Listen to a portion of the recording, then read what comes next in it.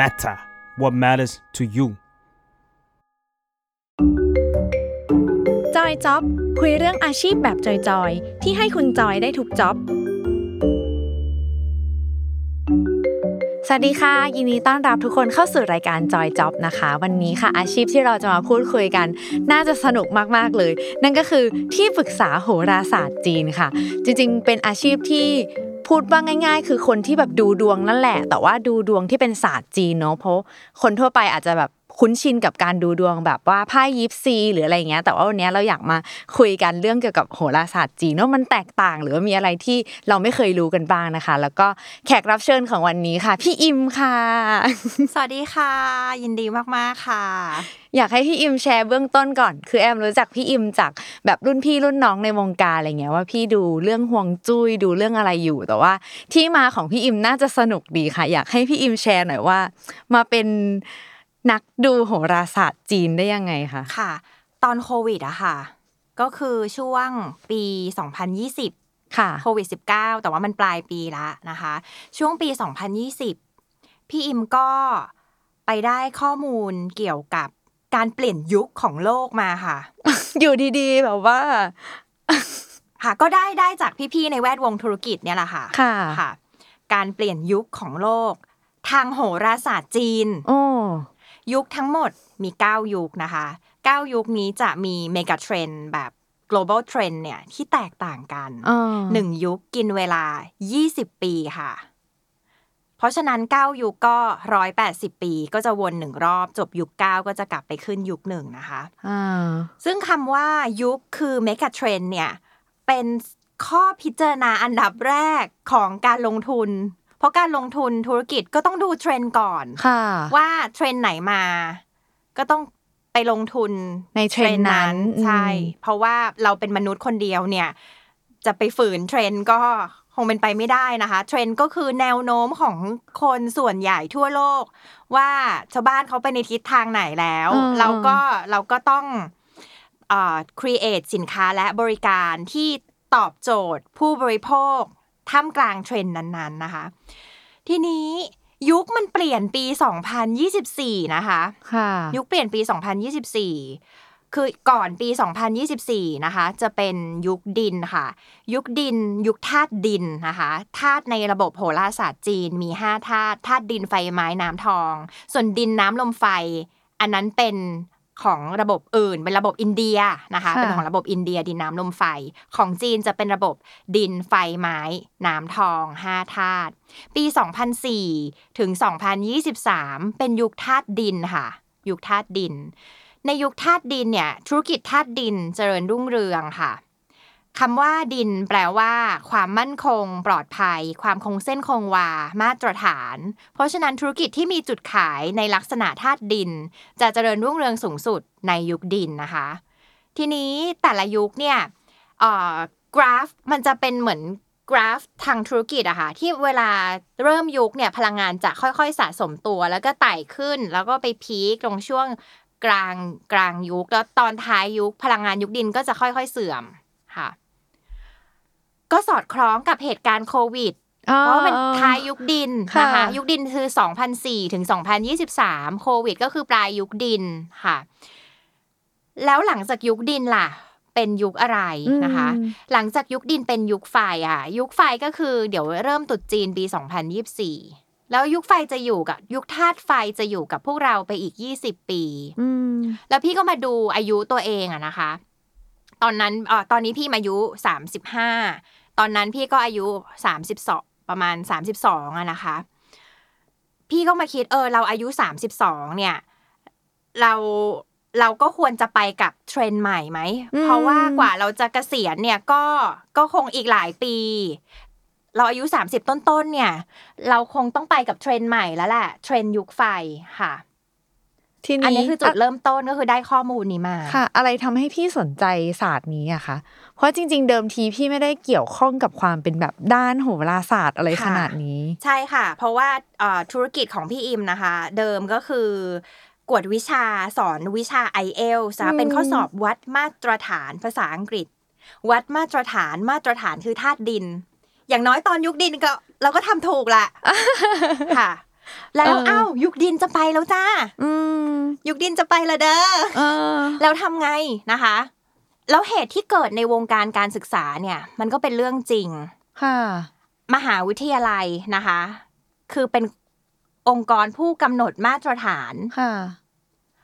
ช่วงหลังมีปัญหานะช่วงหลังก็มีปัญหาอันนี้ใครๆก็รู้ค่ะ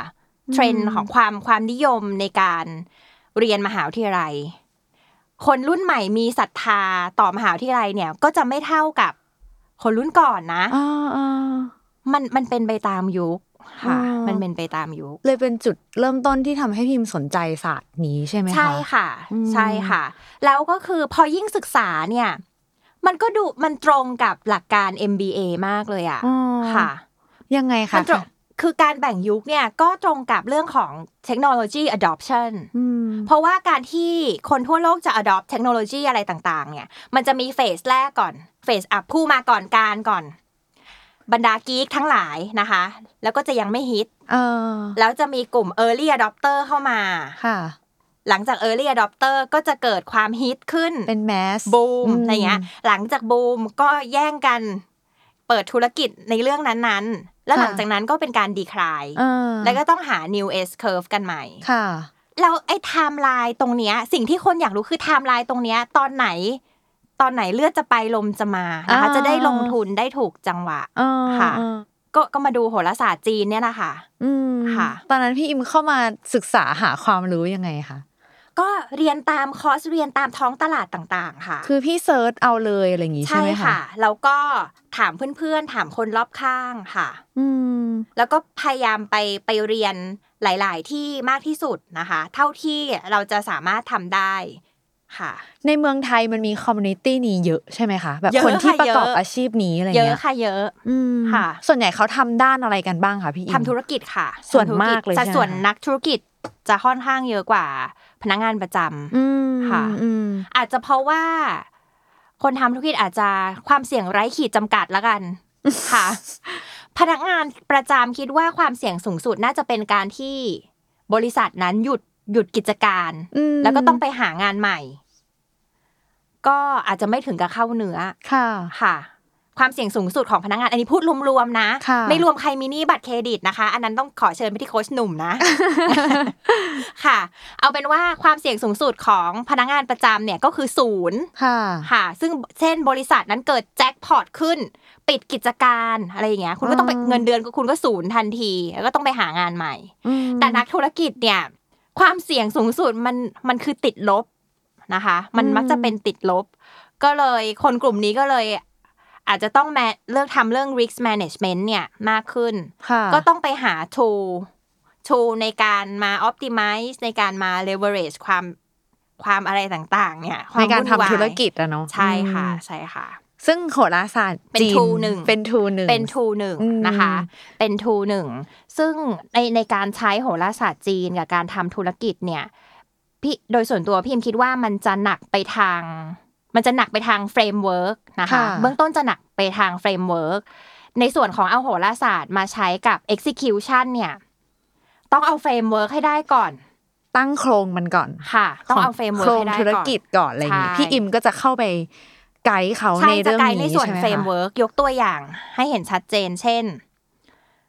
สมมติมีคุณหมอศัลยกรรมมาปรึกษาโหราศาสตร์จีนเนี่ยนะคะพี่คงไปแตะ execution ไม่ได้ใช่เพราะมันเป็นศาสตร์ของเขาเพราะว่าพี่จะไปแนะนำให้หมอผ่าคนยังไงเนี่ยเป็นไปไม่ได้นะคะพิมก็จะทำงานอยู่ในสโคปของ framework ว่าดวงคุณหมอเนี่ยเหมาะกับ branding ของคลินิกเนี่ยสไตล์ไหนเพราะ branding ของคลินิกมีหลากหลายนะคะเป็นคลินิกสำหรับวัยรุ่นหรือเป็นคลินิกสำหรับผู้บริหารอะไรแบบนี้ค่ะจะอยู่ในหมวดเฟรมเวิร์กค่ะงั้นเข้ามาแตะวิธีการทำงานเลยได้ไหมคะพี่อิมว่าแบบในฐานะคอนซัลท์ในเรื่องธุรกิจเกี่ยวโดยเอาโหราศาสตร์เข้ามาเชื่อมเนี่ย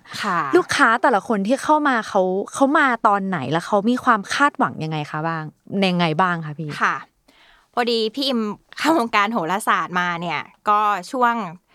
แถวๆปี2021นะคะเพราะ2020เราเพิ่งเริ่มเรียนเราก็เริ่มมาให้บริการเนี่ย2021ค่ะก็คือ ตอนก็เล็งไว้แล้วแหละว่าช่วงเนี้ยคนต้องมาใช้บริการนี้เยอะเพราะว่าเป็นช่วงเปลี่ยนยุคค่ะหลังโควิดอะไรอย่างงี้ใช่ไหมคะเป็นช่วงเปลี่ยนยุคแล้วก็ต้องเตรียมตัวเข้ายุคใหม่คือ2024ค่ะคือการที่2024เนี่ยจะเซตอัพธุรกิจเสร็จเพื่อเตรียมพร้อมรับเทรนด์ผู้บริโภคในยุคใหม่อะนะคะมันต้องมีเวลาทำก่อนค่ะยกตัวอย่างได้ไหมคะเป็นแบบลูกค้าอย่างที่พี่ว่าเมื่อกี้เลยสมมติเป็นคนที่จะเปิดคลินิกคนที่จะทำธุรกิจนั้นนี้แล้วอยากปรับเปลี่ยนตัวเองขึ้นมาพี่แนะนำอะไรกับเขาอะคะหนึ่งก็คือดูก่อนว่าเป็นคนธาตุอะไรนะคะอันนี้สเต็ปแรกของพี่ศาสตร์ก็ต้องดูอย่างนี้อยู่แล้วเลยใช่ไหมคะพี่ต้องดูเรียกว่าเป็น personality ละกันค่ะอาจจะให้เรานึกถึง MBTI DISC อะไรอย่างเงี้ยนะคะที่มีการแบ่ง type ของคนว่าคน type เนี้ยมี talent อย่างไรหรือบางทีก็ไปตรวจลายนิ้วมือใช่ป่ะคะใครเป็นก้นหอยใครเป็นอะไรแล้วสมองเป็นระบบไหนเป็น introvert หรือเป็น extrovert นะคะของระบบโหราศาสตร์จีนเนี่ยจะแบ่งสเต็ปแรกคือคร่าวมากนะคะแบ่งเป็น10กลุ่มคนดินหยินคนดินหยางคนทองหยินคนทองหยางอะไรอย่างเงี้ยค่ะมี10กลุ่มแบ่งคร่าวๆก่อนเหมือนเป็นตะแกรงขั้นแรกแบ่งคนทั้งโลกเนี่ยออกเป็นแค่10กลุ่มเองนะคะแต่อย่างน้อยก็จะรู้แล้วว่าเราอยู่กลุ่มไหนค่ะก็ดูธาตุประจำตัวก่อน technical term เนี่ยเขาเรียกว่าดิถีดอเด็กสระอีถอถุงสระอีนะคะคุณเป็นคนดิถีธาตุอะไรจะต้องให้คนคนนั้นรู้ตัวเองก่อนว่าคนดิถีธาตุเนี้ยมี talent อะไรแล้วมีข้อควรระวังอะไรคร่าวๆเหมือนกันระบุแค่ว่าคุณเป็นคนไทยคุณเป็นคนญี่ปุ่นอะไรอย่างเงี้ยเป็นขั้นตอนเนี้ยยอมรับ stereotype พอสมควรแต่ถ้าไม่เอาขั้นตอนนี้ก่อนเราจะไปต่อยังไงก็ต้องมีขั้นตอนนี้ก่อนนะคะถัดไปเนี่ยเราก็จะมาดูกำลังของดิถีค่ะเช่นคนนี้เป็นคนธาตุไม้หยางในดวงจะมีธาตุหลายธาตุปนกันอยู่คนหนึ่งคนเนี่ยนะคะแล้วมีไม้อยู่กี่เปอร์เซ็นต์คนธาตุไม้แล้วคุณมีไม้อยู่กี่เปอร์เซ็นต์หรือคุณเป็นคนธาตุไฟแล้วคุณมีกำลังไฟอยู่กี่เปอร์เซ็นต์อันนี้ก็จะมาพิจารณากันเหมือนดูส่วนผสมที่ละเอียดขึ้นละคนส่วนใหญ่เท่าที่พี่อิมเจอนะคะในฐานลูกค้าพี่อิมเนี่ยจากทั้งหมด5ธาตุเนี่ยคนส่วนใหญ่มักจะมี4ธาตุอยู่ในดวงใน1คนมักจะมี4ธาตุใช่ฐานลูกค้าพี่อิมนะของท่านของที่ปรึกษาท่านอื่นพี่ไม่ทราบว่าฐานลูกค้าเขาคาแรคเตอร์เป็นยังไงของพี่อิมอาจจะพบว่าคนส่วนใหญ่เกินครึ่งอ่ะจากที่ทั้งหมดมี5ธาตุจะมี4ธาตุปนอยู่ในดวงค่ะซึ่งอันนี้เป็นปกติอยู่แล้วใช่ไหมคะพี่เพราะคนนึงมันก็มีความหลากหลายอะไรอย่างนี้ใช่ส่วนคนส่วนน้อยก็คือมี5ธาตุครบนะคะหรือคนส่วนน้อยเช่นมีแค่3ทั้งดวงมีแค่3หรือ2ธาตุอะไรอย่างเงี้ยก็จะเป็นคนส่วนน้อยอันนี้มันดูจากไหนอะคะพี่ขึ้นผังดวงค่ะขึ้นผังดวงเป็นแบบวันเดือนปีเกิดวันเดือนปีเวลาเกิดค่ะวันเดือนปีเวลาเกิดเพราะหลักการคืออย่างงี้ค่ะน้องแอมในวันเดือนปีและเวลาที่เราเกิดอะค่ะโลกเนี่ยมันเป็นกลางวันหรือกลางคืนมันเป็นตอนเช้าหรือตอนบ่ายอะไรเงี้ยพลังงานก็ไม่เหมือนกันแล้วในวันนั้นน่ะโลกกับดวงอาทิตย์สัมพันธ์กันยังไงถ้าเป็นฤดูร้อนโลกก็ใกล้พระอาทิตย์ใช่ป่ะเพราะวงโคจรรอบโลกรอบดวงอาทิตย์มันเป็นวงรีแต่ถ้าใครเกิดฤดูหนาวก็คือวงโคจรตอนนั้นโลกอยู่ไกลพระอาทิตย์นะคะหลักการก็คือตอนเราเกิดมาวินาทีแรกเนี่ยเราหายใจไอ้พลังงานตรงนั้นในดาวโลกเนี่ยเข้าไปแล้วพลังงานมันเป็นแบบไหนอยู่ล่ะที่เราเข้าไปในตัวเองมันจึงเกิดเป็นเขาเรียกว่าพื้นดวง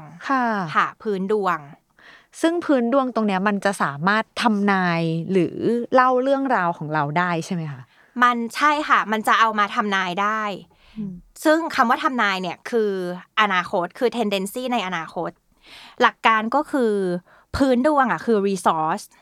ว่าไอตอนเราเกิดหายใจอากาศแบบไหนเข้าไปหายใจอากาศในโลกเนี่ยที่มันมีธาตุอะไรเข้าไ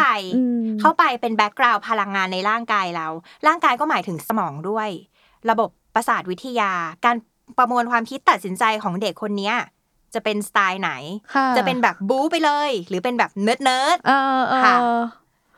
ซึ่งคือคุณแม่คลอดออกมาตอนไหนอ่ะแล้วหายใจเข้าไปอ่ะมันก็จะเป็นอากาศนั้นแหละหรือจะมีเด็กที่ไหนคือกั้นหายใจไว้ก่อนเหรอให้ผ่านยามนี้ไปก่อนเพราะฉันอยากจะไปหายใจเอาอีกยามนึงอะไรอย่างเงี้ยมันก็คงไม่ได้หรือจะให้แม่อั้นเอาไว้ก็นะคะอันนี้ก็จะเป็นกระบวนการของธรรมชาติทีนี้หลักการทำนายอนาคตแน่นอนก็คือไอ้แบ็กกราวด์ในตัวเราอ่ะมันส่งผลนะคะพูดแบบโลกสวยนะแบ็กกราวด์หรือพื้นดวงเราว่าเราเป็นคนธาตุอะไรเนี่ยพูดแบบโลกสวยก็คือมีผลต่ออนาคต 33.33% คือ1ใน3แล้วอีก2ใน3อ่ะมาจากไหนนะคะอย่างที่1ก็คือการกระทำของเราไง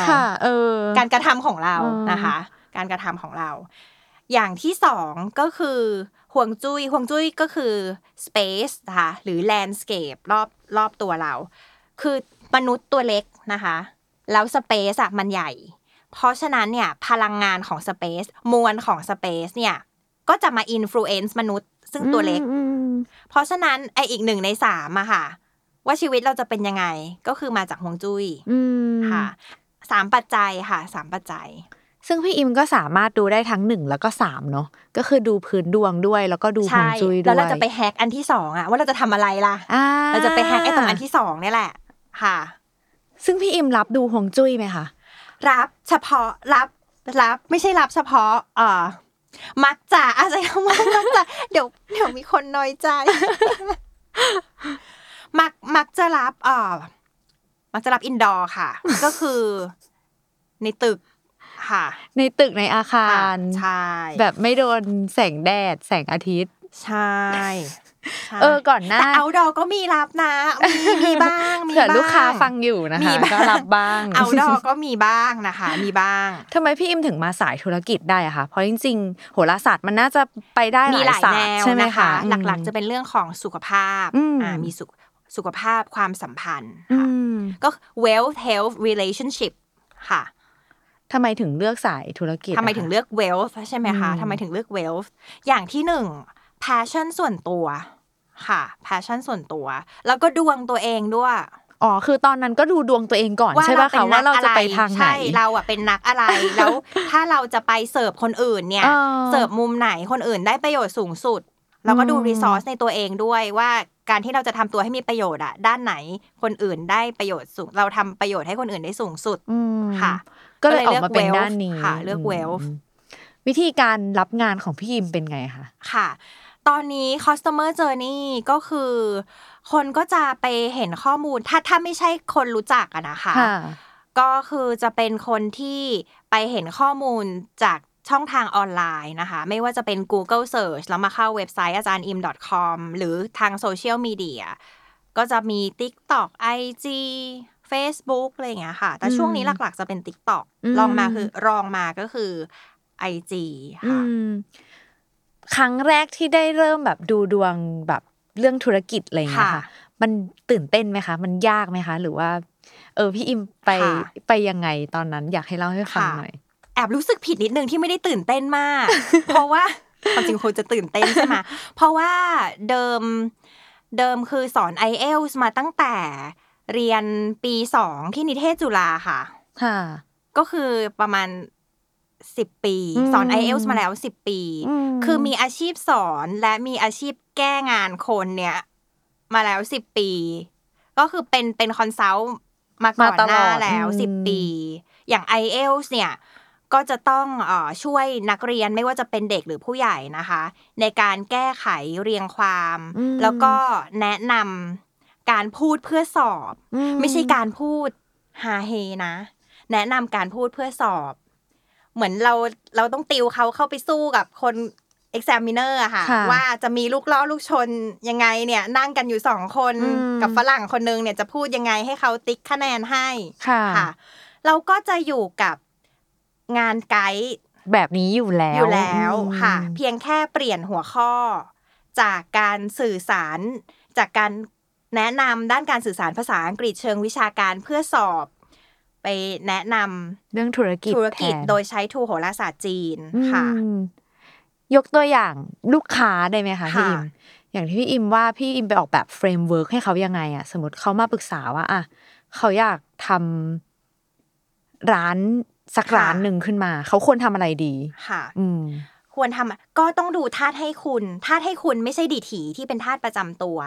ต้องดูว่าในดวงขาดธาตุอะไรค่ะเราต้องไปเอาธาตุที่เสริมคนนั้นทางด้านการเงินด้วยยกตัวอย่างเช่นคนธาตุทองหยินถ้าเป็นดิถีอ่อนนะคะคนธาตุทองหยินดิถีอ่อนก็คือ personality เป็นคนธาตุทองหยินโดยสัดส่วนธาตุทองในดวงเนี่ยมีกำลังทองในดวงประมาณ 30% ถือว่าเป็นดิถีอ่อนเพราะถ้าดิถีสมดุลเนี่ยกลางๆมันต้องประมาณเกือบ 50% ค่ะคนธาตุทองหยินดิถีอ่อนจะมีธาตุการเงินเป็นธาตุทองธาตุเสริมนะคะเสริมการเงินเป็นธาตุทองแล้วก็ไปดูรูปดวงว่าเป็นนักอะไรก็จะมีนักสร้าง recurring revenue นักสร้าง project based revenue หรือเป็นดวงขุนนางเป็นดวงราชการหรือเป็นดวงนักบู๊อะไรอย่างเงี้ยก็ต้องเอารูปดวงมาดูประกอบค่ะแล้วก็สมมุติคนนี้ทองหยินดีถีอ่อนแล้วมีธาตุทองเป็นธาตุการเงินแล้วรูปดวงเป็นดวงนักบู๊อย่างเงี้ยไปเป็นนางแบบไปบู๊บนรันเวย์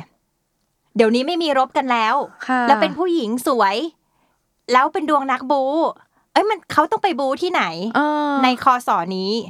เป็นนางแบบค่ะไปบู๊บนรันเวย์แล้วก็งานเฉิดฉายเซเลบริตี้ก็เป็นธาตุทองที่เป็นธาตุการเงินของคนนั้นค่ะก็เอารีซอสในตัวคนนั้นนะคะมาดูถ้าจะเชื่อมโยงกับหลักการทางธุรกิจก็คือหลัก VRIN นะคะเป็นหลักในการวิเคราะห์รีซอสค่ะ VRIN ค่ะแปลว่ามันไม่ใช่คนที่อยากมาดูกับพี่ไม่ใช่แค่คนที่เขาแบบตั้งหมุดหมายเอาไว้ด้วยซ้ำว่าเขาอยากทำธุรกิจอะไรบางทีพี่แค่เหมือนโปรเจกต์หรือว่าแชร์กับเขาว่าเขาเหมาะที่จะเป็นอะไรอย่างนี้ใช่ไหมคะบางคนช่วงนี้มีกลุ่มนึงที่เข้ามาจนเป็นที่สังเกตน้องๆที่เกิดปี 2000 ค่ะเทรนด์ช่วงนี้เหรอคะใช่น้องๆที่เกิดปี 2000 เข้ามาเยอะสงสัยเพิ่งเรียนจบกันมั้งคะมากันเยอะพอสมควรในแง่ว่าเขาจะทำอะไรดีจะทำอะไรดีและก็เป็นที่น่าสังเกตเมื่อเทียบกับรุ่นของตัวเองเพราะว่ารุ่นพี่อิมเนี่ยเรียนจบปริญญาตรีกันช่วงปี 2010-2011 นะคะรุ่นเนี้ยชอบเรียนต่อใช่รุ่นเนี้ยชอบเรียนต่อเพราะฉะนั้นถ้าเป็นตอนพวกรุ่นพี่อิมเพิ่งเรียนจบปริญญาตรีเนี่ยคำถามมักจะเป็นว่าเรียนต่ออะไรดีแต่น้องๆรุ่นเนี้ยไม่ใช่นะเทรนด์เปลี่ยนค่ะน้องๆรุ่นนี้เป็นแบบไหนคะพี่ทำธุรกิจอะไรดีค่ะทำธุรกิจอะไรดีค่ะพอเขาดูกับพี่อิมไปแล้วพี่อิมติดตามผลหรือดูแลเขายังไงไหมคะลูกค้าเหล่านี้ก็บอกให้ทุกคนอัปเดตกลับมาด้วยนะคะเพราะจะมีสิ่งที่แนะนำไปอยู่แล้วแล้วคือทำอะไรกันไปถ่ายรูปส่งมาด้วยค่ะค่ะยกตัวอย่างลูกค้าอีกได้ไหมคะถ้าส่วนใหญ่จะเป็นคนโตๆแหละนะคะก็ส่วนใหญ่ก็จะโตกว่าพี่อิมคน40กว่าเนี่ยเยอะค่ะคน40กว่าเยอะเพราะว่าคน40กว่าเนี่ยเป็นนักธุรกิจที่ประสบความสำเร็จมาแล้วในระดับหนึ่งแล้วมาเจอจุดเปลี่ยนยุคค่ะมาเจอจุดเปลี่ยนยุคก็ต้องปรับก็จะต้องเรียกว่ารีแบรนด์ละกันรีแบรนด์หรือบางคนเนี่ยเดิมก็ดีอยู่แล้วแหละแต่ว่าพอเปลี่ยนยุคเนี่ยการจะคว้า opportunity เนี่ยต้องออกโปรดักต์ใหม่ต้องเปิดอีกไลน์นึงค่ะพี่ก็จะแนะนำเขาไปแบบนี้ใช่ค่ะอีกไลน์นึงเนี่ยควรจะเป็นอะไรที่เจอมากที่สุดเนี่ยมักจะเป็นการที่คนที่ประสบความสำเร็จมาระดับนึงแล้วรู้สึกตังหิดว่าแบบฉันได้มากกว่านี้นะคะมักจะเป็นคนที่เดิมเนี่ยอยู่ในธุรกิจที่เป็นทาสให้คุณกับตัวเขาในด้านการงานไม่ใช่ด้านการเงินทำให้เขามีผลงานมากแล้วพอผลงานเนี่ยมันดีค่ะคนก็เอาเงินมาให้คนก็เอาเงินมาให้แต่ที่คนเหล่านั้นเขารู้สึกตังหิดก็คือแบบไอ้ระยะเวลาที่กว่าเขาจะได้เงินมันสั้นกว่านี้ได้ไหมมันสั้นกว่านี้ได้ไหมถ้าอย่างนั้นคุณก็ต้องไปเปิดไลน์สินค้าที่เสริมด้านการเงินคุณโดยตรงค่ะเพราะถ้าเสริมด้านการงานก็ต้องเหมือนคลอดผลงานออกมาก่อนค่ะ แล้วก็ต้องให้ลูกค้าเนี่ยเขาสัมผัสโน่นนี่นั่นเสริมธาตุการงานเนี่ยเงินมาไหมมาแล้วก็ควรจะเสริมด้วยแต่ว่าสปีดของเม็ดเงินนะคะก็ตามโลจิกก็ต้องรอนิดนึงนะคะแต่ถ้าใครใจร้อนเนี่ยก็ต้องเสริมธาตุการเงินโดยตรงค่ะเสริมธาตุการเงินโดยตรงไม่ได้แปลว่าคุณจะไม่มีผลงานแล้วจะไปทำอะไรไม่ดีเพื่อได้เงินมาไม่ใช่นะคะคุณจะไปเปิดสินค้าอีกรายนึงที่ลูกค้าเขาจะตัดสินใจเร็วขึ้นคุณก็จะมีผลงานแหละไม่ใช่นอนอยู่บ้านเฉยๆค่ะมีครั้งไหนที่ลูกค้าเขามาให้พิมพ์ช่วยแก้ปัญหาไหมคะหลักๆที่เจอช่วงเนี้ยกำลังอะไรอย่างเงี้ยกำลังติดลบใช่ไหมคะอะไรอย่างเงี้ยมันมีใช่ไหมคะก็เพื่อนร่วมวงการเก่าเนี่ยแหละวงการการศึกษาค่ะเอางี้ละกันคำว่าวิชาการนะคะเป็นธาตุไม้วิชาการเป็นธาตุไม้ให้เรานึกถึงต้นไม้เพราะฉะนั้นธุรกิจธาตุไม้เนี่ยเช่นมหาวิทยาลัยสอนวิชาการนะคะโรงเรียนสอนวิชาการติวเตอร์สอนวิชาการนะคะหมวดธาตุไม้ต้องย้ำก่อนว่าวิชาการไม่ใช่ปัญญามันเป็นอีกระดับหนึ่งนะคะหมวดวิชาการเนี่ยเป็นเหมือนต้นไม้มีการแตกกิ่งออกใบมีผลงานวิจัยมีอะไรวิชาความรู้แตกกิ่งเหมือนต้นไม้นะคะย้อนกลับมาเรื่องยุคค่ะในยุคดินนะคะในยุคดินเราไปปลูกต้นไม้เจริญเติบโตงอกงามนะคะปลายยุคดินเนี่ยธาตุไฟมันแทรกเข้ามาละเพราะว่าเดี๋ยวยุคไฟจะเริ่มปี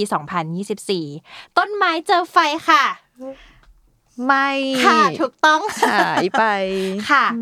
ต้นไม้สละตัวเองเป็นฟืนเพื่อให้เปลวไฟได้ลุกโชนการสละตัวเองของวงการธาตุไม้ก็คือความรู้ฟรีค่ะความรู้ออกฟรีไงคะความรู้ออกฟรีคือเดิมอ่ะคุณเป็นต้นไม้คุณอยู่ในยุคดินคุณก็ดูดปุ๋ยสิดูดแล้วต้นไม้ก็โตยุคดินเนี่ยต้นไม้เอาประโยชน์เข้าตัวเองต้นไม้ได้โตต้นใหญ่พอยุคไฟปั๊บต้นไม้เนี่ยสละตัวเองเลยนะคะสละตัวเองทำก็คือความรู้ก็จะมันจะมีเทรนด์ที่บีบอ่ะให้ต้นไม้ต้องสละตัวเองเราไปดูมหาวิทยาลัยระดับโลกได้เลยแม้แต่ Harvard ก็ยังต้องมีคอร์สฟรีบนออนไลน์ค่ะจุฬาก็มีนะคะมันก็เป็นเทรนด์ทีเนี้ยถ้าผู้อันนี้คือในมุมผู้บริโภคก็ดีสิค่ะแต่คนที่เป็นเจ้าของมหาวิทยาลัยอย่างเงี้ยค่ะก็ต้องปรับตัวใช่ค่ะใช่ค่ะพี่มีทีมไหมคะตอนนี้ยังไม่มีประจำนะคะตอนนี้ยังไม่มีทีมงานประจำตอนนี้พี่อิมใช้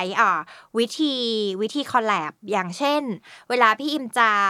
organize คอร์สเรียนแบบออฟไลน์คือเวิร์กช็อปสัมมนาอะไรอย่างเงี้ยค่ะก็จะไปคอลแลบกับคนที่ทำ organize อยู่แล้วจัด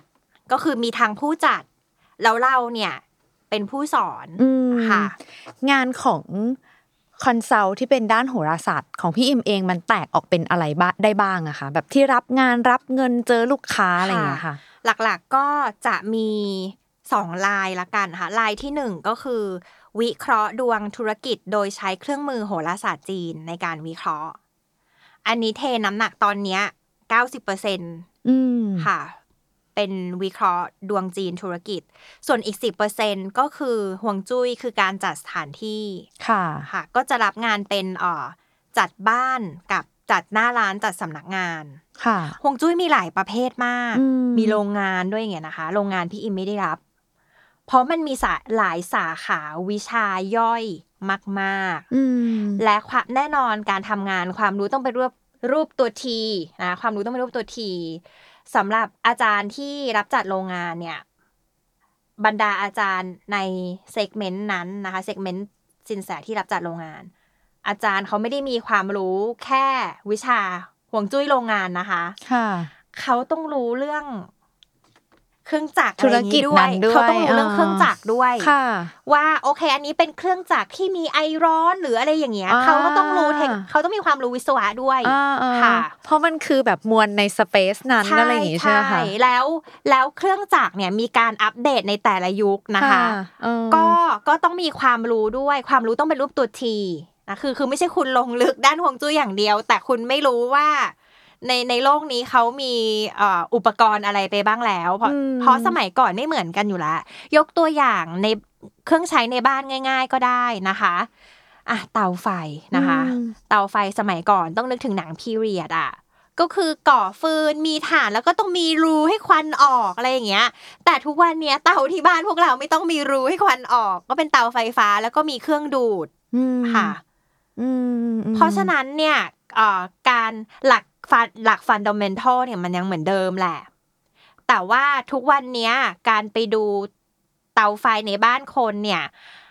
มันจะไม่มีเตาออกข้างๆมันจะไม่โทษค่ะมันไม่มีควันไฟออกข้างๆแล้วเพราะเป็นเตาไฟฟ้าแล้วเรามีฮูดอยู่ข้างบนค่ะดังนั้นการทำนายอะไรมันก็จะเปลี่ยนไปเนาะใช่ค่ะตามหน้างานมันมีจรรยาบรรณไหมคะสำหรับศาสตร์นี้ว่าเราควรแนะนำอะไรใครไม่ควรแนะนำอะไรออกไปอะไรเงี้ยทุกอาชีพก็ต้องมีล่ะค่ะทุกอาชีพก็ต้องมีอย่างถ้าพอดีพี่อิมเป็นคอนซัลท์มานานตั้งแต่ทำ IELTS นะคะก็ถือว่าติวเตอร์นี่ก็อยู่ในหมวดคอนซัลท์ค่ะก็พี่อิมจะชินกับการมีเฟรมเวิร์กนะคะที่ชัดเจนและมั่นคงอย่างตอนสอน IELTS เนี่ยก็จะมีความชัดเจนว่าการสอบ IELTS จะต้องใช้ภาษาอังกฤษอย่างไรนะคะเพราะฉะนั้นตอนสอน IELTS เนี่ยถ้าจะมีนักธุรกิจใหญ่นะคะมาให้พี่อิมเนี่ยช่วยติวการพูดภาษาอังกฤษเพื่อปิดงานนะคะเพื่อพีชงาน100 ล้านอย่างเงี้ยกับคนจีนไม่รับเพราะว่ามันไม่ได้ใช้หลักเกณฑ์ของ IELTS ค่ะมันต้องใช้หลักเกณฑ์อย่างอื่นซึ่งพี่ก็ไม่ได้มีประสบการณ์พีชงานอะพี่สอนภาษาอังกฤษเขาได้แต่พี่ไม่มีประสบการณ์พีชงาน100 ล้านกับคนจีนค่ะคือสไตล์นักธุรกิจจีนที่ระดับประมาณ100 ล้านเนี่ยเป็นอย่างไรเราก็ไม่ทราบก็คงจะแตกต่างจากพวก10 ล้านกับพวก1,000 ล้านแล้วพวกนี้เป็นยังไงเนี่ยก็ไม่ทราบซึ่งเราไปโทษลีดที่เขาเข้ามาติดต่อเนี่ยไม่ได้เพราะเขาก็เห็นเราเป็นครูภาษาอังกฤษเขาก็อาจจะคิดว่าถ้าสอน IELTS ได้ก็น่าจะสอบแบบให้เขาแบบคุยปิดจ็อบได้อะไรอย่างนี้ใช่เราก็จะเอามาดูว่าอันไหนเรามีความสามารถพอที่จะรับได้หรืออันไหนมีความสามารถเราคิดว่าเราไม่มีสกิลตรงนั้นที่จะไปรับนะคะแล้วในด้านของแบบโหราศาสตร์อะคะค่ะมันคือพี่ไม่รับโรงงาน ไม่รับจัดโรงงานค่ะเพราะวิชาฮวงจุ้ยมันมีหลายวิชาย่อยยกตัวอย่างได้ไหมคะจัดบ้านอย่างเงี้ยค่ะจัดบ้านก็จะมีห้องนอนห้องพักผ่อนละอะไรอย่างนี้ก็ไม่ได้ในบ้านคนก็ไม่ได้มีเครื่องจักรอะไรใหญ่โตละค่ะจัดบ้านเนี่ยเขาเรียกว่าห้องนั่งเล่นจัดให้เป็นหยางห้องนอนจัดให้เป็นหยินอันนี้ก็หลักการคร่าวๆนะคะหยางคือความแอคทีฟหยินคือการสงบนิ่งพักผ่อนค่ะนอกจากจัดบ้านก็จะมีศาสตร์อื่นๆอีกใช่ไหมคะใช่ค่ะร้านค้าอะไรอย่างนี้ค่ะแคชเชียร์แบบอยู่ตรงไหนวนซ้ายวนขวาซึ่งแคชเชียร์เนี่ยแต่ละธุรกิจเนี่ยแคชเชียร์ก็มี2ประเภทหลักๆก็คือธุรกิจขายของเป็นชิ้นนะคะลูกค้าก็หยิบของในร้านแล้วก็ค่อยเดินไปจ่ายเงินที่แคชเชียร์อันนี้ประเภทที่1คือขายของฟิสิคอลกับประเภทที่2ก็คือลูกค้าเข้ามาปุ๊บมุ่งไปที่แคชเชียร์เลยพวกธุรกิจบริการนะคะเราไปสมมติเราไปออนเซ็นเราไม่ได้ไปถึงกระโดดลงบ่อเลยไม่ใช่เราต้องไปจ่ายเงินที่แคชเชียร์ก่อนแล้วก็ต้องไปเคลียร์ กับแคชเชียร์ให้เรียบร้อยแล้วก็ค่อยไปรับบริการอะไรเงี้ยเพราะฉะนั้นโฟลว์กับแคชเชียร์ก็หลักๆอันนี้ก็มี2แบบละคือแคชเชียร์ที่ลูกค้าหยิบของมาแล้วก็แคชเชียร์คิดเงินอย่างเดียวกับแคชเชียร์ที่ต้องเซอร์วิสแล้วก็ขายเซอร์วิสไปด้วยค่ะมีเรื่องปวดหัวไหมคะวงการนี้หรือว่าอาชีพนี้ที่พี่แบบเป็นมาก็เป็นเรื่องของข้อจำกัดของตึกค่ะข้อจำกัดของตึกข้อจำกัดของตึกในแง่ยังไงนะคะเช่นเพดานเตี้ยคือสเปซแหละใช่ค่ะเช่นธุรกิจนี้ที่เราไปดูออฟฟิศนี้ที่เราไปดูเพดานเตี้ยค่ะโอ้มันก็จะเป็นกรอบละว่าภายใต้ข้อจำกัดเนี้ยก็อาจจะคล้ายๆหมอศัลยกรรมละกันสมมุติลูกค้าหมอศัลยกรรมเนี่ยนะคะสมมุติเป็นคุณหมอทำจมูกลูกค้าเป็นคนเอเชียเป็นหน้าอย่างพี่อย่างเงี้ยเราไปบอกคุณหมอว่าขอจมูกแบบใครดีขอจมูกแบบแองเจลิน่าโจลี่ค่ะอะไรเงี้ยมันก็ไม่ได้เพราะข้อจำกัดพี่หน้าบ้านหน้าคนเอเชียเราไปเอาเรฟเฟอเรนซ์มาเป็นแบบฝรั่งอะไรเงี้ยอะไรอย่างเงี้ยแล้วพี่แก้ไขอุปสรรคตรงนั้นยังไงอะคะเวลาต้องเจอทำให้ดีที่สุดต้องมีการสื่อสารกับลูกค้าคือถ้าไม่ใช่ตึกที่ลูกค้าถ้าตึกลูกค้าสร้างใหม่เองอันนี้ก็สบายแหละคือเริ่มตั้งแต่ศูนย์อะไรเงี้ยเราอาจจะคอนซัลท์ได้ง่ายกว่าใช่ก็สบายทุกคนแหละก็สบายช่างสบายสถาปนิกด้วยเพราะว่าก็ขึ้นโครงกันได้อย่างอิสระอะไรอย่างเงี้ยนะคะแต่ว่าก็ไม่ใช่อย่างนั้นทุกเคสหรอกเพราะว่าบางทีเนี่ยทำเลดีๆเนี่ยมีตึกอยู่แล้วก็ไปทำอะไรแบบไปเปลี่ยนโครงบางเคสก็คือไม่ได้อะไรอย่างเงี้ยนะคะมันก็จะมีเรื่องของคานเรื่องของเพดานเตี้ยอะไรอย่างเงี้ยค่ะเข้ามาแล้วส่วนใหญ่พี่อิมช่วยเขาแก้ปัญหายังไงอะคะก็คือทำเท่าที่ทำได้นะคะเช่นแต่แล้วมันก็จะสอดคล้องกับหลักอินทีเรียแล้วก็สถาปนิกอยู่แล้วด้วยนะคะเช่นเราก็ต้องทำยังไงก็ได้ให้มันดูใหญ่ที่สุดแบบไม่เป็นพลังกดทับอย่างเงี้ยค่ะเช่นสีก็ควรจะเป็นสีอ่อนอะไรอย่างเงี้ยคือต่อให้ดวงคนนั้นน่ะเสริมสีดำแล้วเฮงนะสมมติคำนวณสีนะคะในระบบโหราศาสตร์จีนสีดำเฮงแต่เพดานเตี้ยก็คงทาสีดำไม่ได้อะค่ะค่ะต้องมีการบาลานซ์ต้องมีการบาลานซ์เช่นโอเคสีดำเฮงแต่เพดานเตี้ยทำไงก็โลโก้เป็นลายเส้นสีดำไหมล่ะให้ตรงสีบริเวณสีดำมีความโดดเด่นแต่พื้นหลังต้องเป็นสีขาวเพราะไม่งั้นถ้าคุณเพดานเตี้ยแล้วคุณมาสีดำมันขัดกับหลักฮวงจุ้ยมันไปไม่ได้อย่างเงี้ยค่ะเป็นการบาลานซ์เป็นการจัดสมดุลค่ะก็จะมีความเป็นนักแก้ปัญหานิดนึงเหมือนกันใช่ไหมคะใช่ค่ะเป็นการจัดสมดุลซึ่งทุกอาชีพมีการจัดสมดุลแหละอย่างพี่อิมสอน IELTS อย่างเงี้ยสมมุตินะว่าคนนึงถ้าอยากได้คะแนน IELTS 7คนนี้เฉพาะเคสเนี้ยเขาควรจะต้องเพิ่มคำศัพท์ในหัวอีก500คำแต่มีข้อจำกัดคือไปจองสอบอาทิตย์หน้า500คำจะไม่ทันทำยังไงดีทำไงอะไรอย่างเงี้ยก็ต้องย้ายไปบอกว่าโอเคเรื่องคำศัพท์งั้นเอา50คำละกันแต่ว่าต้องไปบิวคะแนน grammar grammar จะไม่เยอะเท่าคำศัพท์เหมือนแบบหาทางเทรดให้เขาจัดการกับสมดุลตรงนี้ให้ได้เป็นการจัดสมดุลค่ะมีลูกค้าที่เขาลองภูมิเราไหมคะลูกค้าลองภูมิจะเป็นการพูดคุยกันมากกว่าแล้วยิ่งลูกค้ามีความรู้เนี่ยเราสบายคือไม่ต้องมาอธิบายมากบางทีเนี่ยพูดศัพท์เทคนิคกันแบบโอ้โหเราสบายเลยนะคะถ้าลูกค้ามีความรู้นะคะเช่นอันนี้ฟังไม่รู้เรื่องไม่เป็นไรนะเนี่ยหน้าบ้านพี่เดี๋ยวเดือนหน้ามีดาว9จรมาอย่างเงี้ยแล้วถ้าลูกค้ามีความรู้นะเขาก็จะแบบเฮ้ยแบบจริงเหรอเอาเลยอะไรอย่างเงี้ยแต่ถ้าลูกค้าทั่วไปนะคะเราก็จะต้องอธิบายใช่ไหมคะว่าดาว9จรคืออะไรเราจะส่งผลดีอย่างไรอะไรเงี้ยนะคะค่ะดังนั้นพี่อิมชอบเลยถ้าใครแบบมีความรู้อยู่แล้วคุยกันเร็วเลยนะคะคุยกันแบบเร็วๆได้เลยค่ะมีประสบการณ์ไหนที่เรารู้สึกว่ามันแก้ไม่ได้ไหมคะพี่อิมค่ะคือโหราศาสตร์จีนมันเป็นการแบบเฟรมเวิร์กแล้วก็พรีดิกอะไรบางอย่าง แต่บางอย่างมันแก้ไม่ได้จริง ค่ะ ๆพี่อิมทำยังไงหรือแนะนำยังไง ก็จะคล้ายๆกับโหนไทยเหมือนกันนะ worst case จริงๆอ่ะให้ไปบวช ค่ะถามว่าการแล้วการบวชคืออะไรนะคะคือการจำกัดที่และจำกัดพฤติกรรมของตัวเองไม่ให้ไปทำอะไรเสี่ยงหรืออีกในนึงมันคือการจำกัดเขาให้ทำอะไรที่แบบไม่มีความเสี่ยงนี้อะไรอย่างเงี้ยหรอใช่เช่นสมมุติคำนวณดวงนะคะชะตาดวงมันจะมีพื้นดวงกับชะตาจรพื้นดวงคือความสามารถในตัวเราที่เราสูดอากาศเข้าไปตอนเกิดนะคะแล้วทำให้เรามีความสามารถมีพรสวรรค์ลักษณะไหนนั้นพื้นดวงแต่มันจะมีส่วนของชะตาจรด้วยคือโลกที่มันหมุนไปเนี่ยโลกหมุนรอบตัวเองแล้วโลกก็โคจรรอบดวงอาทิตย์อะค่ะมันเกิดพลังงานขึ้นมาแล้วมันมากระทบกับดวงเราอย่างไรในแต่ละช่วงเวลานี่คือคำตอบว่าทำไมคนที่มีความสามารถทำไมแต่ละปีมันเฮงไม่เท่ากันค่ะเพราะชะตาจร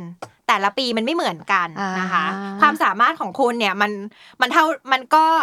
ก็จะขึ้นไปเรื่อยๆแหละตามอายุที่คุณมีประสบการณ์อะไรอย่างเงี้ยแต่ว่าถามว่าเนี่ยทำไมตอนอายุ20ถึง25ประสบความสำเร็จสูงแล้วก็สะสมความรู้ร่ำเรียนมาดูเป็นขาขึ้นแต่ทำไมตอนอายุ26อ่ะเกิดเหตุไม่ดีชะตาจรนะคะมันมากระทบใช่ทีนี้ถ้าคำนวณชะตาจรออกมาแล้วอ่ะเป็น worst case เช่นแบบจะโดนโกงหนักมากจะมีคนไม่ดีติดต่อเข้ามาชักชวนมาบีบบังคับไปให้เราไปช่วยเขาทำในสิ่งไม่ดีอะไรอย่างเงี้ยการบวชเนี่ยในประเทศไทยเนี่ยโชคดีอย่างนึงนะเราก็ไปบวชแล้วสมมุติว่ามีผู้อิทธิพลติดต่อมาอย่างเงี้ยบวชอยู่ ตัดปัญหา จริงเหรอพี่อิมแนะนำเขาอย่างงี้จริงๆใช่ไหมคะไปบวชเลยเราก็ไม่ใช่พี่มาคนเดียวด้วยที่ปรึกษาคนอื่นๆเนี่ยทั้งดวงไทยดวงจีนดวงยูเรเนียนดวงฝรั่งเนี่ยถ้าลูกค้าอยู่ในไทยอ่ะมีทางออกเลยนะคะจบเลยทุกปัญหาใช่หรือถ้าไม่สะดวกบวชไม่ได้อ่ะก็คือต้องอยู่ในบ้านหยุดกิจกรรมนะคะมันมี career path ไหมคะวิชาชีพนี้การเป็นแบบคอนซัลท์มันจะเติบโตไปในลู่ทางไหนได้อีกคะพี่อิมค่ะค่อนข้างคอลแลบได้หลากหลายนะคะเท่าที่เห็นพี่ๆหรืออาจารย์ในวงการนะคะบางท่านเนี่ยก็ไปเป็นแต่พี่ยังไม่ได้ไปถึงขั้นนั้นนะคะบางท่านไปเป็นที่ปรึกษาโครงการอสังหาริมทรัพย์ใหญ่ๆเลยโครงการหมู่บ้านค่ะก็คืออยู่คู่กับธุรกิจนั้นๆไปเลยอะไรอย่างนี้ใช่ไหมคะมีช่องทางแบบอื่นๆอีกไหมคะว่าคนนึงที่เดินทางสายนี้ที่เป็นแบบนักปรึกษาเรื่องกับโหราศาสตร์มันรับงานอะไรยังไงได้อีกคะค่ะมักจะได้โปรเจกต์ที่ใหญ่ขึ้นเรื่อยๆค่ะเหมือนกับอาชีพที่ปรึกษาโดยทั่วไปเทียบกับสมมติที่ปรึกษาด้านการตลาดละกันนะคะจะได้โปรเจกต์ใหญ่ขึ้นเรื่อยๆค่ะจะได้โปรเจกต์ใหญ่ขึ้นเรื่อยๆถ้าเทียบกับการเป็นนักปรึกษาของธุรกิจในด้านต่างๆมันก็เป็น career path ประมาณนี้แหละก็คือรับงานที่ใหญ่ขึ้นใช่ค่ะส่วนถ้ายังรับงานสเกลเล็กอยู่เนี่ยก็จะปิดงานเร็วขึ้นเรื่อยๆจะปิดงานเร็วขึ้นเรื่อยๆด้วยทักษะที่คล่องแคล่วขึ้นค่ะคนนึงต้องดูดวงกับเรื่องเกี่ยวกับโหราศาสตร์นี้ตลอดไหมคะพี่มันไม่เหมือนแบบไพ่ยิปซีหรืออะไรอย่างงี้เนาะที่แบบเราดูเพราะเราแบบมีเรื่องไม่สบายใจหรืออะไรเงี้ยแต่ว่าในด้านของแบบโหราศาสตร์เองคนที่จะดูสิ่งนี้มันเป็นลูกค้ากับพี่ไปตลอดเลยไหมคะแบบดูทุกปีหรืออะไรอย่างเงี้ยมันมีระบบของมันยังไงบ้างค่ะมักจะเป็นอย่างนั้นค่ะเพราะว่ามีความคุ้นเคยคุ้นชินกันแล้วในเรื่องของสไตล์การสื่อสารค่ะก็มักจะนิยมมาทุกปีมาอัปเดตรายปีจริงๆแล้วว่ามาดูกับพี่อิมครั้งนึงอ่ะคือบอกไปเลย10ปีแต่ว่าในการเจาะรายละเอียดอะไรอย่างเงี้ยค่ะหลายๆท่านก็อยากจะมาอัปเดตรายละเอียดในส่วนของรายละเอียดในแต่ละปีดีเทลว่าปีนี้เราเฟรมเวิร์กเราถูกไหมเราเดินไปยังไงอะไรอย่างงี้ใช่ไหมคะใช่ค่ะเพราะจะมีตัวละครโผล่มาใหม่ทุกปีแหละแต่ละธุรกิจเช่นไปคอลแลบกับคนนี้เพิ่มอะไรอย่างเงี้ยแล้วก็ขอดวงเขามาดูอะไรอย่างเงี้ยค่ะค่ะพี่อิมดูดวงให้ตัวเองบ่อยไหมคะก็พิมก็จะรู้แน่นอนทุกคน ที่เป็นหมอดูก็จะรู้พื้นดวงตัวเองอยู่แล้วแหละก็จะมีประโยชน์ทุกไม่ใช่เฉพาะอาชีพหมอดูค่ะแต่หมอดูอาจจะได้เปรียบเพราะว่าเหมือนเราดูให้คนอื่นเนี่ยมันก็ฝึกคำนวณอยู่ทุกวันแล้วพอเรามาคิดถึงดวงตัวเองเนี่ยเราก็จะคิดเร็วว่าเราจะยังไงอะไรอย่างเงี้ยค่ะเราก็จะรู้ว่าอะไรเราทำได้อะไรเราทำไม่ได้เพราะว่าความสำเร็จส่วนหนึ่งมาจากการปฏิเสธค่ะปฏิเสธในสิ่งที่ทำแล้วไม่เวิร์กเพื่อให้เรามีเวลามีพื้นที่ในชีวิตได้ไปทำในสิ่งที่มันเวิร์กเราก็จะตัดสินใจได้ดีว่าอันนี้ปฏิเสธละกันค่ะโอ้ยเหมือนเป็นเรียนแบบคอร์สธุรกิจเลยค่ะตอนนี้ ก็จะไม่เหมือนกับตอนเด็กๆนะคะที่บางทีบางท่านอาจจะถูกสอนมาว่าช่วงอายุเลข2ให้เปิดรับโอกาสให้หลากหลายที่สุดก็ถูกต้องแต่ก็ต้องเติมเข้าไปด้วยว่าเลือกนิดนึง สำหรับคนที่เขาอยากจะมาลองเรียนรู้ด้านแบบโหราศาสตร์หรืออยากเนี่ยเข้ามาสู่วงการนี้บ้างเขาอาจจะสนใจเรื่องนี้อยู่แล้วแหละอ่ะอยากจะเข้ามาสู่วงการนี้เกี่ยวกับเรื่องศาสตร์จีนต่างๆด้วยอะไรเงี้ยแนะนำเขายังไงดีคะพี่อิมค่ะก็กลางๆเลยนะคะเบื้องต้นสินแสในโลกนี้ที่มีคอร์สออนไลน์พร้อม access เป็นภาษาอังกฤษนะคะตอนนี้ก็คืออาจารย์โจอี้ยับค่ะแล้วก็ถ้าเขาจะเริ่มรับงานหรือเริ่มคอนซัลท์ใครมันทำยังไงคะหรือว่าคอมมูนิตี้นี้มันเป็นยังไงคะพี่ก็เบื้องต้นก็คือต้องมีเฟสของการฝึกงานก่อนนะคะเฟสของการฝึกงานก็ต้องไปสะสมเคสค่ะเหมือนทุกอาชีพเช่นอาชีพแพทย์ก็ต้องมีช่วงที่เป็นแบบอินเทิร์นที่ใช่ค่ะก็ไปสะสมเคสค่ะสะสมเคสเพื่อที่เราจะได้เรียนรู้วิธีคิดหรือว่าหาประสบการณ์อะไรอย่างงี้ใช่ไหมคะและที่สำคัญคือเรียนรู้วิธีการสื่อสารค่ะเป็นอาชีพที่ต้องเลือกคำพูดพอสมควรเพราะว่าบางอย่างต่อให้เป็นสิ่งที่เราพูดความจริงอยู่แล้วแหละแล้วก็อ่านตามดาวนะคะแต่ว่าเราจะรู้ว่าลูกค้าคนไหนดวงขึ้นดวงตกอ่ะยิ่งถ้าลูกค้าดวงตกมาเราต้องยิ่งระวังคำพูดค่ะถ้าลูกค้าดวงตกมาจิตใจเขาเนี่ยมันเปราะบางอะเนาะใช่แล้วคือถ้าจะมาบอกว่าพูดตรงเพราะหวังดีอ่ะแต่ถ้าความหวังดีนั้นน่ะมันไปทิ่มลูกค้าจังๆเนี่ยมันจะไม่ดีแล้วลูกค้าจะไม่สามารถรับสารใช่รับสารที่เป็นสาระได้ค่ะต้องมีการเลือกคำพูดค่ะต้องมีการเลือกคำพูดพี่อิมเรียนวิธีการพูดเลยไหมคะหรือว่ามันก็ฝึกมาตั้งแต่สมัยทำ IELTS ตั้งแต่เป็น IELTS เป็น IELTS เนี่ยตรวจเรียงความเนี่ยนะคะต่อให้นักเรียนได้คะแนนน้อยแค่ไหนเราก็ต้องหาจุดแข็งของเขาให้ได้เพราะว่าสถานการณ์ถ้าเทียบกับของ IELTS จะเป็นอย่างเงี้ยนะคะเนี่ยนักเรียนอาจจะเป็นผู้บริหารก็ได้นะอาจจะไม่ใช่เด็กก็ได้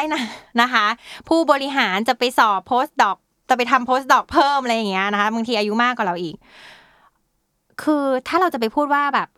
พี่คลังคำศัพท์น้อยเกินไปค่ะอีกอาทิตย์หน้าจะต้องไปสอบเนี่ยใจเขามันไม่อยู่แล้วใช่เราจะพูดเพื่ออะไรอย่างเงี้ยค่ะในขณะเดียวกันพาร์ทของโหราศาสตร์หรือเรื่องธุรกิจก็เหมือนกันใช่ไหมคะว่าเราไปบอกเขาว่าเลิกหรือว่าอะไรเงี้ยก็ไม่ดีใช่ไหมคะพี่คือแล้วก็ไม่ใช่โกหกนะแต่หมายถึงการเลือกคำพูดนะคะแล้วก็ต้องเลือกคำพูดให้ลูกค้าเนี่ยโฟกัสกับจุดที่เป็นบวกพอไม่รู้จะจี้อันลบไปทำไมนะคะยกตัวอย่างเช่นเดิมลูกค้าทำธุรกิจธาตุไม้แล้วคือไม่ดีหรอกควรจะเลิกสิ่งที่ดีกับเขาอ่ะคือธาตุดินนะคะพี่ก็จะต้องพูดถึงธาตุดินว่ามันจะดียังไงนะคะว่ามันจะดียังไงก็เป็นศาสตร์ และศิลป์นะคะที่ที่แบบคนทำอาชีพนี้จะต้องเป็นใช่แต่เราก็ไม่ใช่ว่าไม่บอกเขานะว่าธาตุไม้มันไม่ดีคือเราก็คือบอกแต่เราไม่ต้องไปตอกย้ำว่าไอ้ความแย่ที่ผ่านมาเนี่ยมันมีรายละเอียดยังไงอะแบบไม่ต้องค่ะศิลปะในการพูดก็สำคัญใช่อารมณ์แบบหมอสิวอย่างเงี้ยสมมุติลูกค้ามาแบบสิวเยอะจริงๆอ่ะแล้วแบบหลุมสิวเยอะจริงๆอ่ะก็ต้องพูดแบบว่าเนี่ยเดี๋ยวจะรักษาแบบนี้แล้วเดี๋ยวมันจะดีขึ้นยังไงเดี๋ยวหลุมจะค่อยๆตื้นขึ้นในกี่สัปดาห์บลาๆค่ะเราคงไม่ไปพูดกับเขาว่าแบบเยอะมากหลุมลึกมากค่ะแต่ก็ไม่ใช่ว่าเราไม่บอกเขานะเราก็ต้องบอกอาการของเขาว่าหลุมเป็นหลุมสิวเลเวลไหนเหตุเกิดจากอะไรเป็นการใช้คำแหละอย่างที่พี่เอ็มว่าเพราะว่ามันเป็นเรื่องกระทบใจคนเนาะใช่ความเสี่ยงมันสูงใช่ไม่มีใครมาเจอพี่อิ่มแล้วร้องไห้อ่ะอย่างนี้ละกันตั้งแต่ IELTS ละไม่มีก็คือไม่รู้จะทำคนร้องไห้ไปทำไมเพราะว่าเราอะต้องการไกด์เขาให้ดีขึ้นใช่ไหมคะแล้วถ้าคนระเบิดอารมณ์ร้องไห้ขึ้นมาเนี่ยมันไม่มีกระจิตกระใจจะมาโฟกัสการพัฒนาอะไรแล้วแหละก็จะเกิดเป็นดราม่าพิมก็จะพยายามไม่ให้เกิดดราม่าค่ะต่อให้เขาดราม่ากับตัวเองไม่ดราม่ากับเรานะค่ะเพราะว่าสิ่งที่ลูกค้าต้องการอ่ะมันไม่ใช่ดราม่าค่ะมันคือแบบหาทางไปทางช่วยเหลือหรือไกด์อะไรบางอย่างกับเขาเนาะใช่ใช่พี่ว่าอาชีพนี้มันคืออะไรคะคอนซัลท์เรื่องเกี่ยวกับโหราศาสตร์จีนเป็นอาชีพฟื้นฟูค่ะอาชีพฟื้นฟูเป็นงานฟื้นฟูแล้วก็ที่ตัดสินแล้วดวงพี่เป็นดวงฟื้นฟูด้วยค่ะก็เลยแมทช์ใช่เป็นดวงเป็นดวงนักรีไซเคิลค่ะฟื้นฟูทั้งกิจการฟื้นฟูทั้งหัวจิตหัวใจเขาอะไรอย่างนี้ใช่ไหมสมมุติว่าพี่อิมเป็นลูกค้าสมมติเอาดวงตัวเองเป็นลูกค้าอย่างเงี้ยนะคะไอ้คำว่ารีไซเคิลเนี่ยก็ต้องพูดให้ชัดนะไม่ใช่ว่าเดี๋ยวลูกค้าไปเปิดโรงเผาขยะค่ะก็ต้องตีความออกมาให้เขาเข้าใจค่ะโดยเฉพาะตำราโบราณของทางจีนเนี่ยวัฒนธรรมเขามีการเปรียบเทียบโครงกลอะไรอย่างเงี้ยเปรียบเทียบเราก็ต้องรู้ด้วยว่านี่คือการตำราเขาเปรียบเทียบค่ะว่าคำนี้มันไม่ได้มีนิ่งแบบนี้นะแต่ว่ามันเปรียบเทียบกับสิ่งอื่นอยู่นะอะไรอย่างงี้ใช่ก็ต้องเก่งภาษาเหมือนกันใช่ไหมคะคนที่จะศึกษาศาสตร์นี้ก็ต้องเป็นคนอาจจะไม่ถึงขั้นเก่งแต่เป็นคนที่สามารถเพลิดเพลินไปกับการอุปมาได้เพราะไม่งั้นจะหงุดหงิดในแง่ไหนคะไม่งั้นจะหงุดหงิดเช่นแบบทำไมตำราไม่เขียนตรงๆล่ะนี่คืออะไรอย่างเงี้ยค่ะโดยเฉพาะคนที่เรียนระบบตะวันตกมาตลอดนะคะก็จะเป็นคนละสไตล์กันค่ะความจริงเรื่องพวกเนี้ยคุยกันทั้งวันก็คุยไม่จบหรอกสนุกอ่ะมันสนุกถ้ามีลูกค้าเขาสนใจอยากจ้างพี่อิมเขาควรติดต่อพี่อิมทางช่องทางไหนคะจะแชร์กับคนที่ฟังอยู่ค่ะเบื้องต้นไปดูวิดีโอใน TikTok ก่อนนะคะไปดูก่อนว่าสไตล์ของโหราศาสตร์จีนเนี่ยชอบไหมนะคะมันมีคนที่อินไม่อินอยู่ใช่ไหมคะเรื่องศาสตร์พวกนี้ใช่ค่ะเพราะว่าโหราศาสตร์เนี่ยเรียกว่ามีหลายแขนงมากแล้วก็ในสังคมเนี่ยพี่เข้าใจนะเพราะตัวเองแต่ก่อนก็เป็นอย่างนี้เหมือนกันการแยกแยะเส้นแบ่งระหว่างโหราศาสตร์กับไสยศาสตร์มันมีตรงนี้อยู่นะคะเพราะว่าโหราศาสตร์กับไสยศาสตร์เป็นคนละเรื่องกันทุกคนก็จะแบบคนละเรื่องกันหรอโหราศาสตร์คือการคำนวณพลังงานค่ะอันนี้คร่าวๆนะนิยามคร่าวๆในมุมของพี่อิมเองนะคะมองว่าโหราศาสตร์คือการคำนวณพลังงานไม่ว่าจะเป็นของไทยของจีนของฝรั่งนะคะคำนวณพลังงานในตัวเราในดาวเคราะห์เพราะฉะนั้นตัวเราเป็นไมโครดาวเคราะห์เป็นแมคโครอะไรอย่างเงี้ยนะคะเป็นการคำนวณพลังงานแล้วก็เอามาหาโซลูชันว่าเราจะปฏิบัติตัวอย่างไรเช่นเราจะลงทุนหรือเราจะไปบวช ประมาณนี้ที่นี่ไสยศาสตร์คือพิธีกรรมนะคะคือพิธีกรรม ซึ่งหลายๆพิธีกรรมเนี่ยพลังงานของไสยศาสตร์เนี่ยเป็นพลังจิตจึงมีการสวดเพื่อบรรจุพลังงานเข้าไปในวัตถุมงคลอะไรแบบนี้นะคะเพราะฉะนั้นเนี่ยพวกตารางพลังงานเนี่ยทางไสยศาสตร์ก็จะค่อนข้างชี้วัดได้ยากกว่าโหราศาสตร์นะเพราะโหราศาสตร์เรารู้เลยภาพพลังประจำปีก็คือมีพลังอยู่365วันพลังประจำเดือน30วันพลังประจำวัน24ชั่วโมงคือต่อให้มันไม่เป๊ะเนี่ยก็กะประมาณได้วันนึงมันไม่24ชั่วโมงเป๊ะหรอกค่ะในเทิงธรรมชาติจริงๆแต่โหราศาสตร์เนี่ยมันจะกะประมาณพลังงานได้ง่ายว่าตอนไหนเลือดจะไปลมจะมาตอนไหนแต่พอเป็นไสยศาสตร์ใช่ไหมคะแล้วจะวัดยังไงก็จะชี้วัดยากแต่ไม่ได้หมายความว่าไม่ดีนะแต่หมายความว่ามีข้อจำกัดในเรื่องของการชี้วัดนิดนึงค่ะอาจจะไม่ใช่ข้อจำกัดด้วยเป็นความซับซ้อนเรียกว่าเป็นความซับซ้อนในการชั่งตวงวัดละกันถึงต้องมีการสัมผัสด้วยจิตใจเยอะไงคะฝั่งไสยศาสตร์เนี่ยเป็นเรื่องของจิตเป็นเรื่องของสปิริตโหราศาสตร์ไม่สปิริตนะคือเป็นคนมีสปิริตแต่ไม่ใช่สปิริตที่แปลว่าจิตแบบพลังงานจิตอย่างเงี้ยค่ะไสยศาสตร์เนี่ยก็จะเป็นเรื่องของโซลูชันด้านพิธีกรรมนะคะพลังจิตก็ต้องแยกกันก่อนคนที่ชอบไสยศาสตร์แล้วใช้ไสยศาสตร์แบบ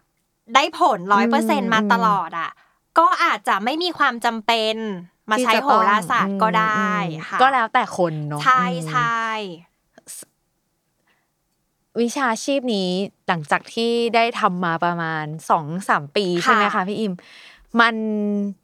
มันสนุกตรงไหนหรือว่าเรารู้สึกมีความสุข